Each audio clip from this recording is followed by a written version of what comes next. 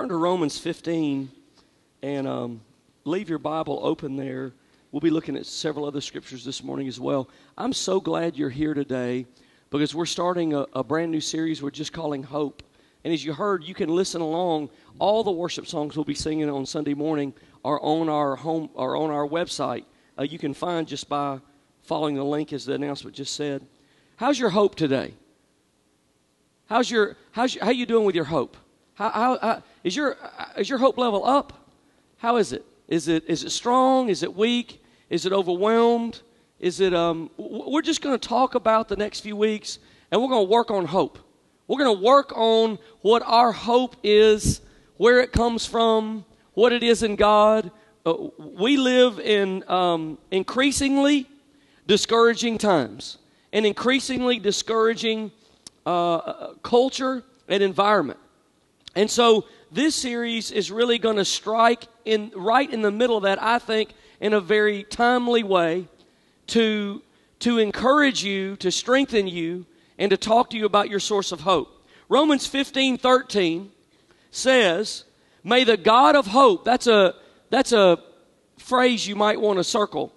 "May the God of hope fill you with all joy and peace as you trust in Him, so that you may overflow with hope by the power of the Holy Spirit." This passage starts with the God of hope, and it ends with the promise of hope. So this morning, as we start this series off, I just want to talk to you for a few minutes about the promise of hope. The promise of hope, the guarantee, the spoken promise by God over our life for hope. Now, hope is difficult to find. This is one of those subjects that everybody you talk about and everybody knows the word, but if you were to ask everybody in the room, what does hope mean? You'd like to get a wide variety of definitions. What is hope? Sometimes it's easier to understand what something is by understanding what it's not, or understanding how life looks without it. It's kind of like, we're entering sinus season, right? Anybody? We're entering sinus season. And so it's almost like you don't ever think about what your nose does till it's stopped up. Yeah? And then you go, man, who shut the air off? You feel like, I didn't know I moved to the moon. There's no oxygen. And so then you're breathing through your mouth. And so it's there. It does its job. It's doing what it's supposed to do. But until it's gone or it can't function, you don't really realize how important it is. And I think that's the way we're going to try to define hope this morning is what does it look like when it's not there? So life without hope looks like this.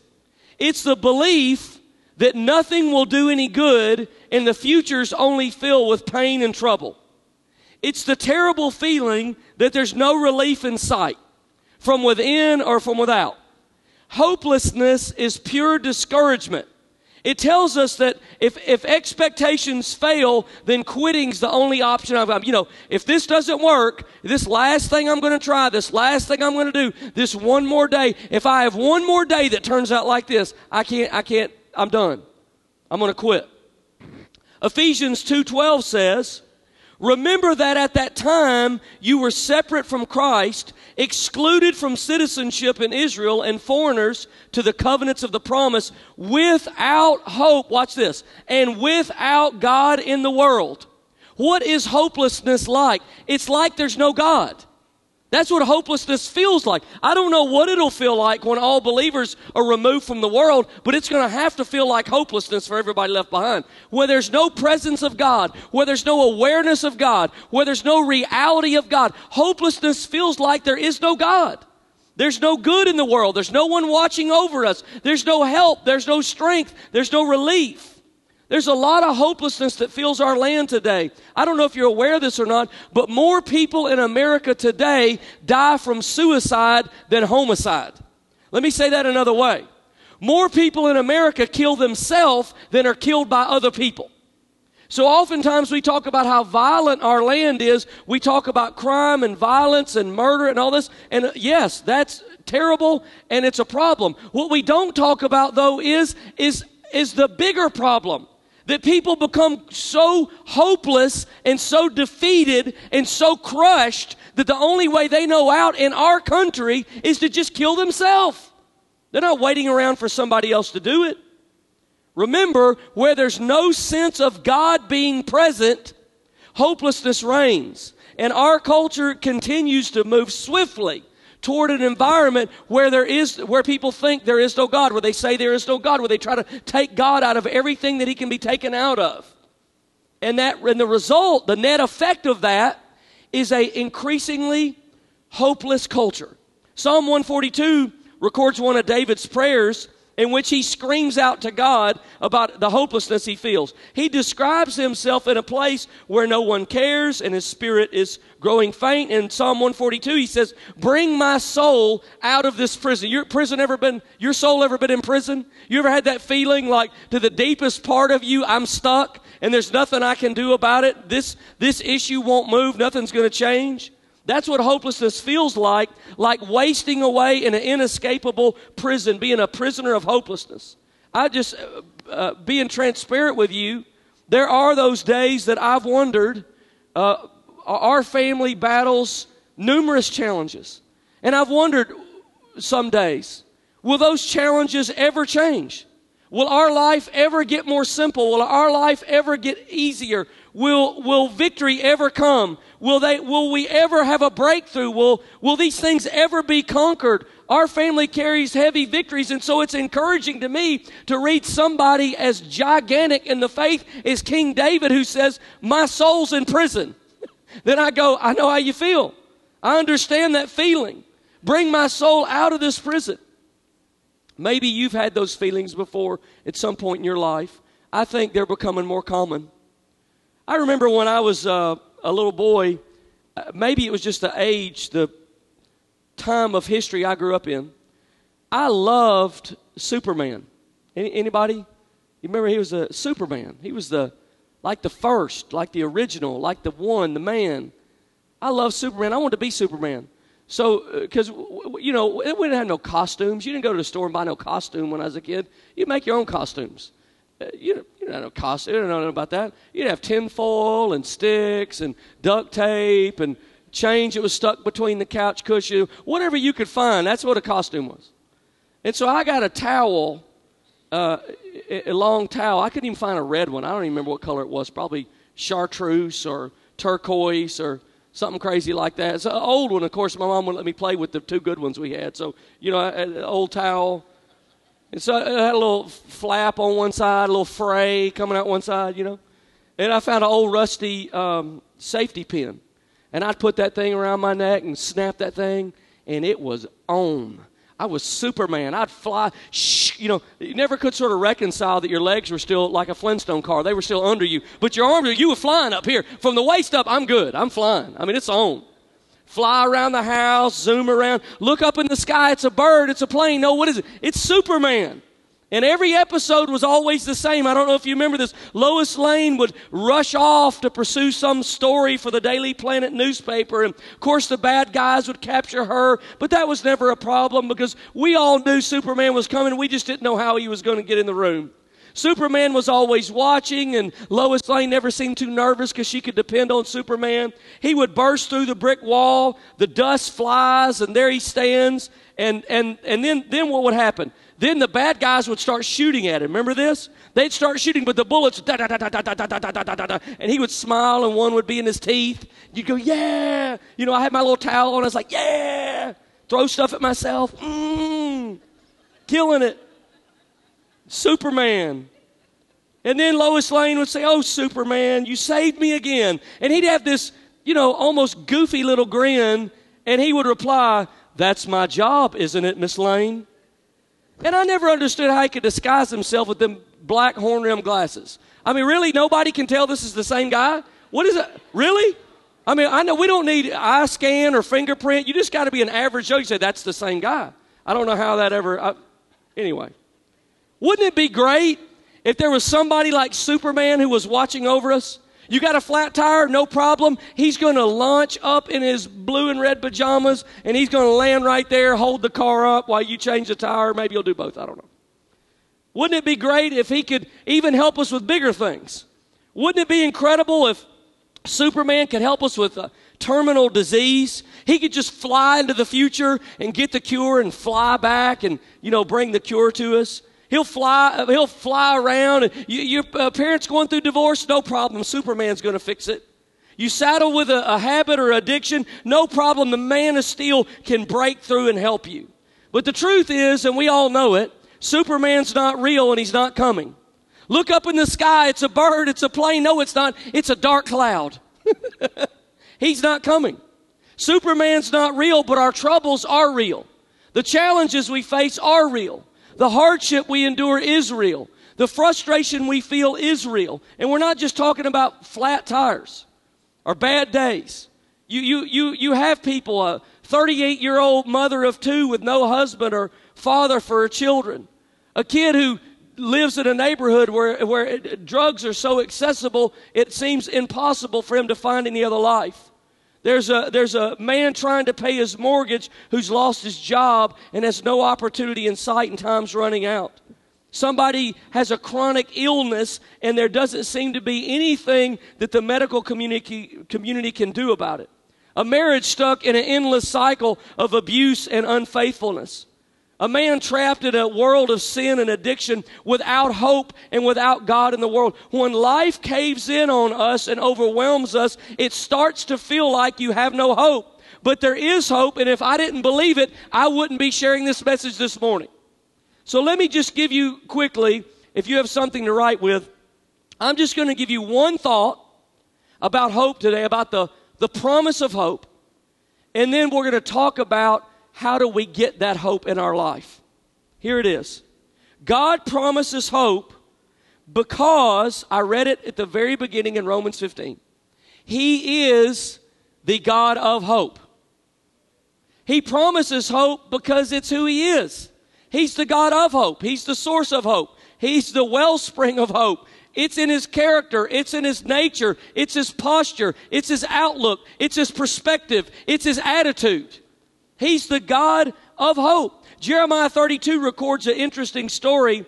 Jerusalem was under siege. What that meant is a foreign nation had gathered around that town and surrounded it with military force and would not move until the people inside starved to death or thirst to death or came out and surrendered or turned on each other and killed each other. They would stay outside. So 2 years had gone by and Jerusalem had been under siege. And Jeremiah the prophet was inside trying to figure out how we're going to work this out. People were beginning to starve in the street. They were running out of water. Disease and death were starting to take over.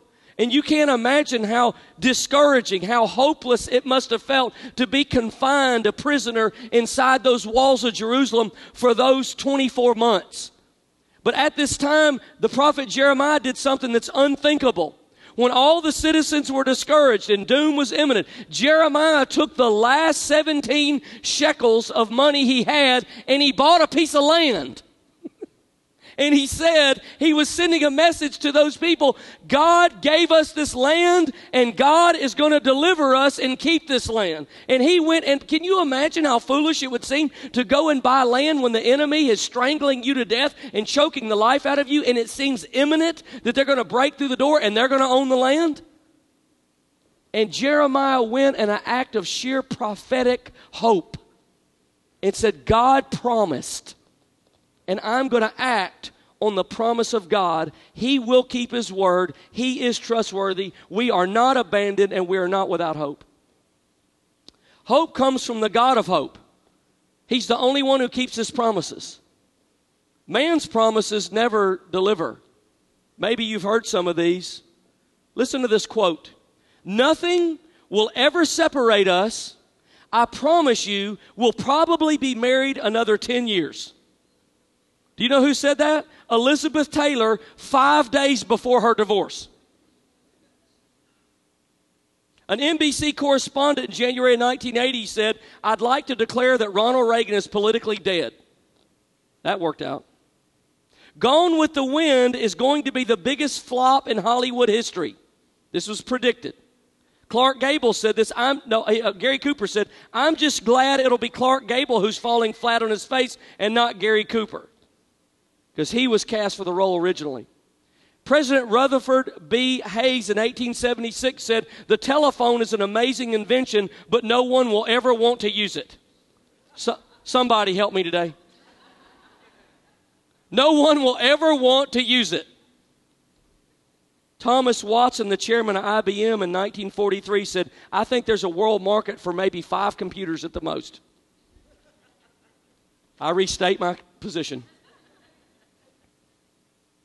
When I used to fly around with a towel on my back pretending to be Superman, I can remember one weekend, we had some cousins that came over about my age. And, you know, back then, the adults sat in one room and the kids sat in the other room. They didn't all this running in and out and screaming. No, they didn't do none of that back then. No, you either outside, you're lucky if you got to stay inside. Most of the time you're outside. If you got to stay inside, you better be quiet. And so you know what quiet meant? Quiet men don't get caught. So we drug a mattress off one of the beds in another room into the living room, which would have thoroughly encouraged my mom. And we done dismantled the bed, drug it in there, and throw the sheets everywhere. And we're in there, and we got up on top of, my parents have like an antique radio about this tall. We got up on top of it, and we take turns with the one towel we could use. We take turns putting the towel on being Superman. And we'd perch up on that radio, and we'd try to lunge out onto that mattress and fly. And it's the craziest thing you'll never believe. I would lunge out. And so what I thought is, if I can fly and turn the corner into the other room, I'd really be flying. I mean, that's like the Wright brothers. I've actually caught flight. And so I got up there and I jumped, and because I could somehow spin, I wish I had video of it so I could see what it really looked like. Because I know what it looked like in my mind. It looked like in my mind I shot off of there, and then I changed directions, and then I turned and went into the hallway. Now, it probably really looked more like this. You know, and then that's what it looked like. But I convinced myself that I could fly. I could convince myself because I thought I was turning a corner. I have found the magic bullet to life. I have discovered flight, human flight, with no plane, with no rocket. And my enthusiasm and my optimism and my hope for flight, though, here was based on the wrong thing because gravity sunk in. Now, I want to share this with you this morning. You might want to write this thought down. Most of life's disappointments come because we put our hope in the wrong thing. And then when they let us down, there's nothing left but broken hope. All other sources of hope will eventually let you down and show themselves for what they really are. Hope isn't based on a feeling. It's not based on balancing the scale of fairness of the universe. I've endured enough hardship. Now I deserve a break. It's not based on that. It's not based on lucky numbers. It's not based on optimism. It's not based on cliches. It's not based on positive self-talk. It's not based on doing more good things than bad things. You're not going to pull out the card of, I've been a good person, therefore that's what I'm hoping in, is that my good works will outlast my bad works. There's only one source in the entire universe of unchanging hope, and it is the God of hope. If God is interested, and if God loves us, let's talk about now how this is practically broken down. If God is interested in you and me and our situation, and He's interested and He loves us, why doesn't He rescue us? Have you ever asked that question? God, where are you? Why don't you do something? Why don't you change this? Why don't you fix this? Why don't you interrupt this? Surely this isn't what you wanted. Why don't you do something? And it all depends on what we want to be rescued from. We don't have time this morning to fathom all the deep questions about suffering and evil in the world and why do good people suffer and sometimes bad people seem to just get away with stuff. We don't have time to do that whole thing. But suffice it to say this morning, suffering is part of life, and God doesn't rescue us from life. So in this world, let me say it another way, how the Scripture says it, you will have trouble. Instead, what He does rescue us from is meaninglessness. He rescues us from purposelessness. He rescues us from hopeless living. God is a God of miracles. He's a God of healing. He's a God of power, but He's also a God of hope, and hope is what you need to endure. Hope is what you need to persevere. Hope is what you need to overcome. Hope is what you need to live in victory. Hope may not change the circumstances, but it will change you. Let me say that again. Hope may not change the circumstances, but it will change you. And this morning in this room, it's time for some of you to dream again and to believe again and live again. Hope will release you to life. And it's time for that. So, how do we get hope? That's all cool. Do I put a towel on and jump off a radio? How do I get hope? I'm going to give you 2 ways. We get hope through the Bible. We're going to talk about this in October. The Bible is the revelation of God.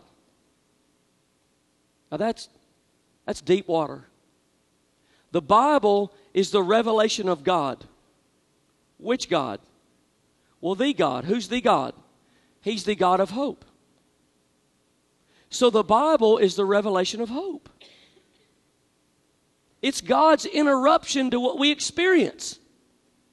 It's God's emergency broadcast in a world broken and gone wrong.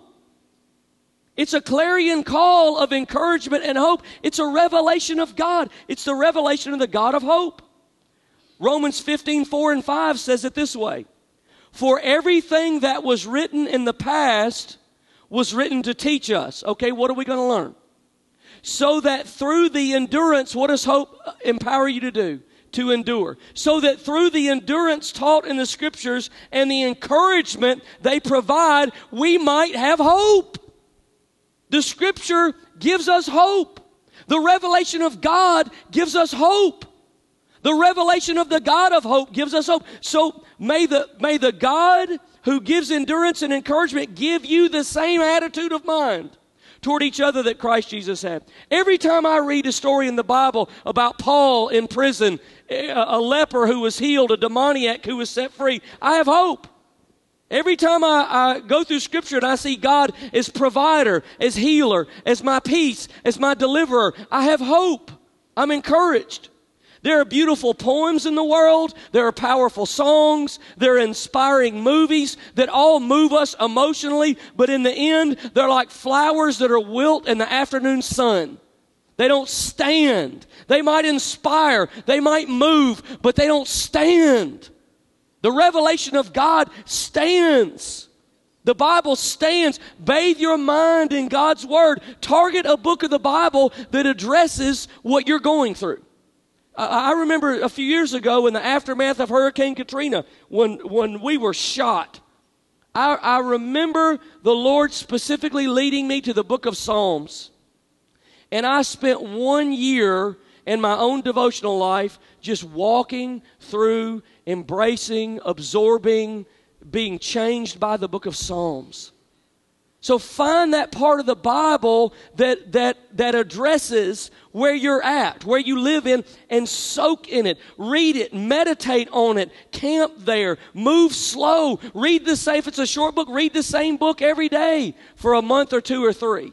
This isn't a sprint, it's a journey. And if you're struggling with hopelessness, with discouragement, man, you don't need to be on read the Bible in a year plan. You need to be on set your roots down somewhere in Scripture that addresses your life and soak. Take that in. Let that hope replenish you and fill you. We get hope through the Word of God. We get hope through the revelation of God found in the Bible. It's a miracle. It's a miraculous book.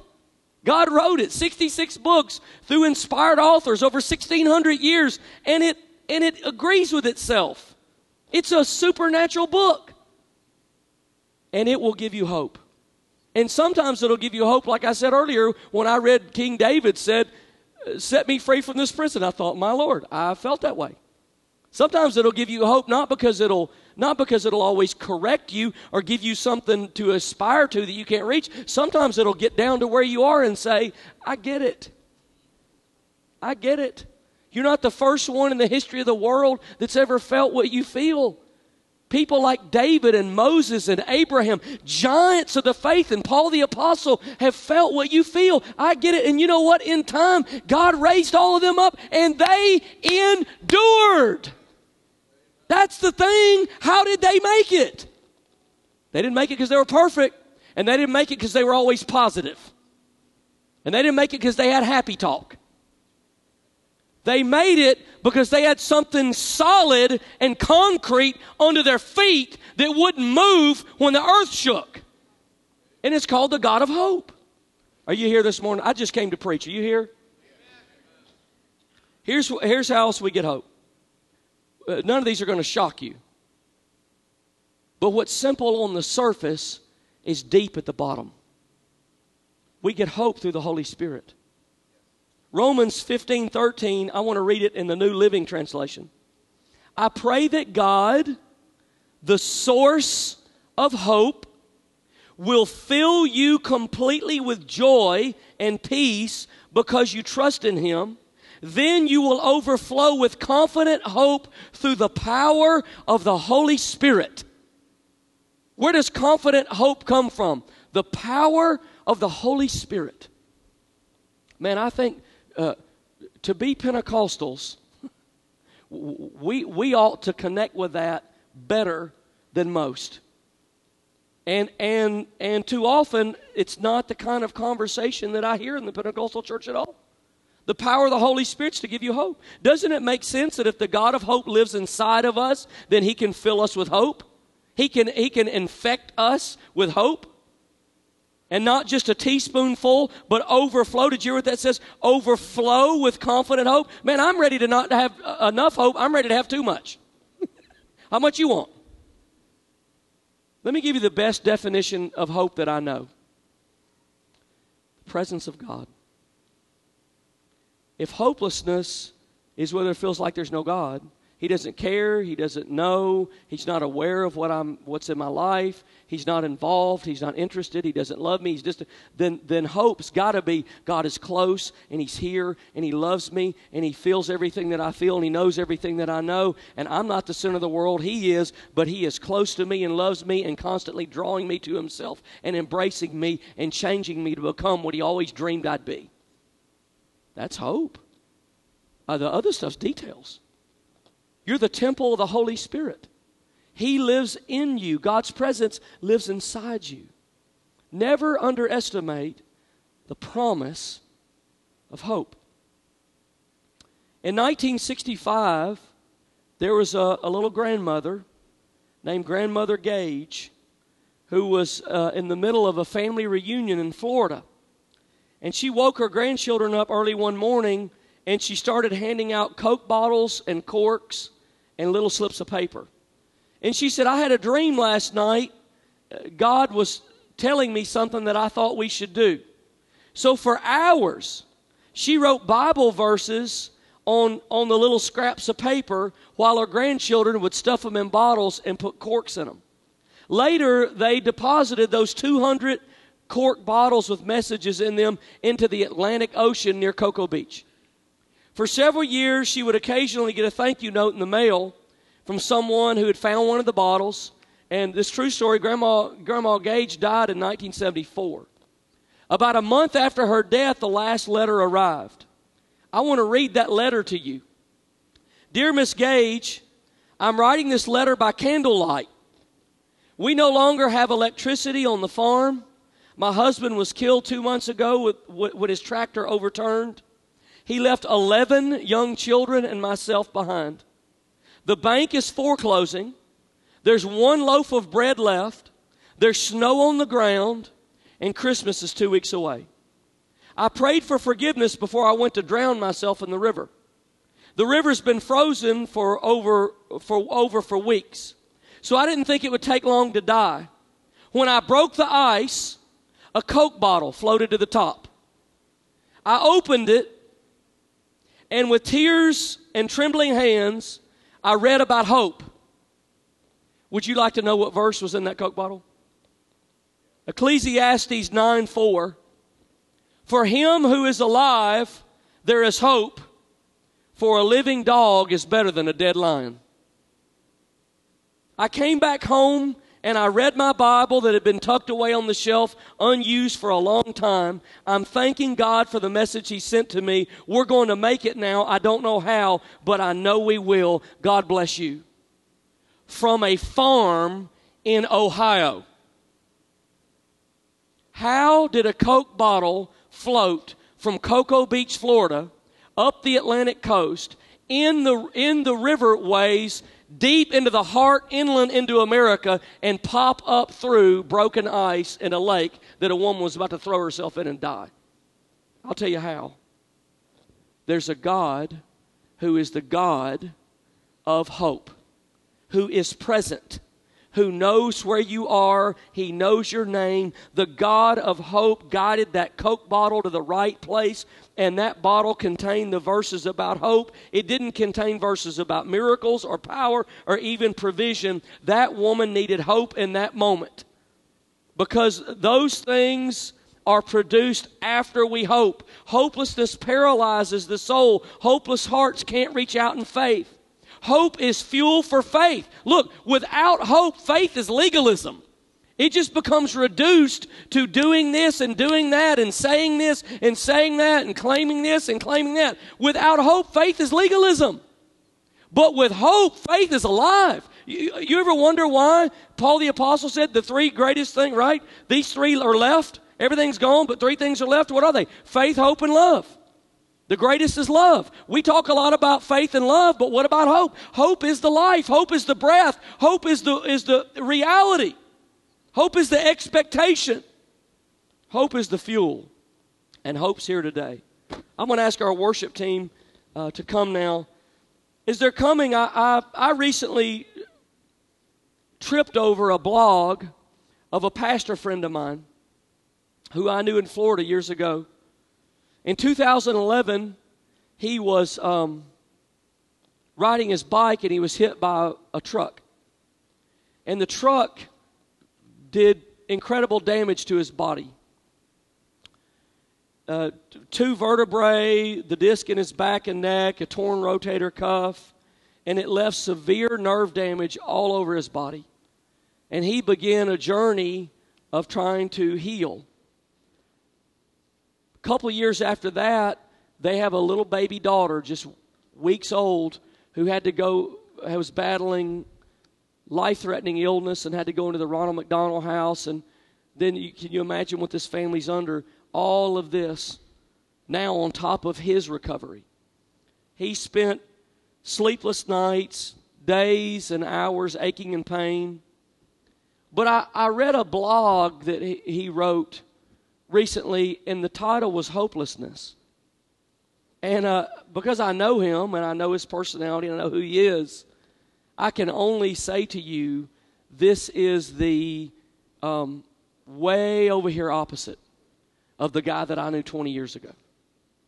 But here's what he said. Listen, he said, the promises of God are for you, and in Christ you can be all things, and you can do all things regardless of your circumstances and regardless of what anyone's told you. God has put dreams and aspirations in each of your hearts, so grab hold of them and never let go. They will come to pass in His perfect time, according to His perfect will. It may not look exactly like you had planned. Just remember to keep your faith and trust in God, because when you do, it will always keep your destiny within reach. Now listen to this last sentence. This is what grabbed my heart, and this is where I think we are this morning. If you've lost your joy and hope, don't just pray He gives them back to you. Pray He gives you the strength to take them back from whatever's stolen them from you. I love that. Don't pray He gives them back. Pray He gives you the strength to go get them back. Man, I love it. Love it. Now I want you to stand with me this morning. Let's go to prayer. This is the difference. I'm going to ask our prayer team to come.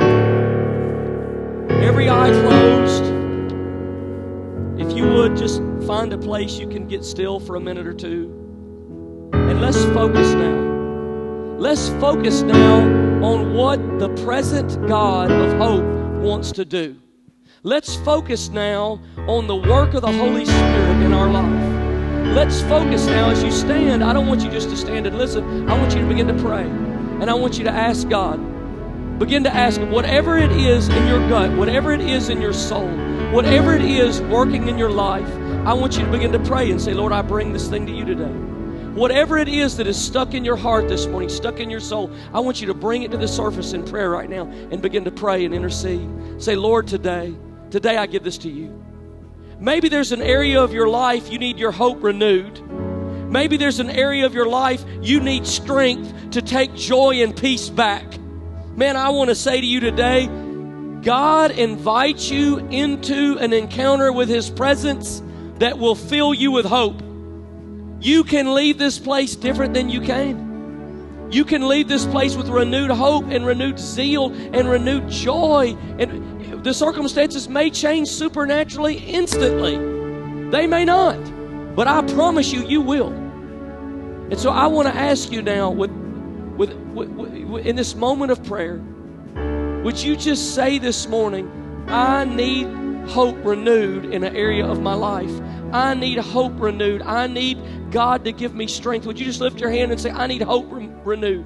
Come on, I need hope renewed today.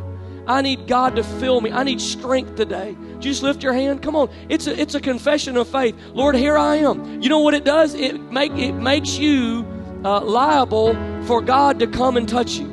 It opens the door for God to come and fill you. I need the God of hope to come in this circumstance in my life. I need the God of hope to rescue, to restore, to renew, to change, to fill. I need the God of hope this morning. Come on, would you just lift it up? Just lift it up. Let it be a confession of faith today. I need the God of hope. The worship team begins to sing about hope. I want to ask you right now, with lifted hand, you come down in an act of sheer faith and you say, as you're coming, I want you to say this, God, I trust you. God, I trust you. God, today I ask you for strength, and Lord, I trust you. Come on right now. You lifted your hand. I want you to come right now and let the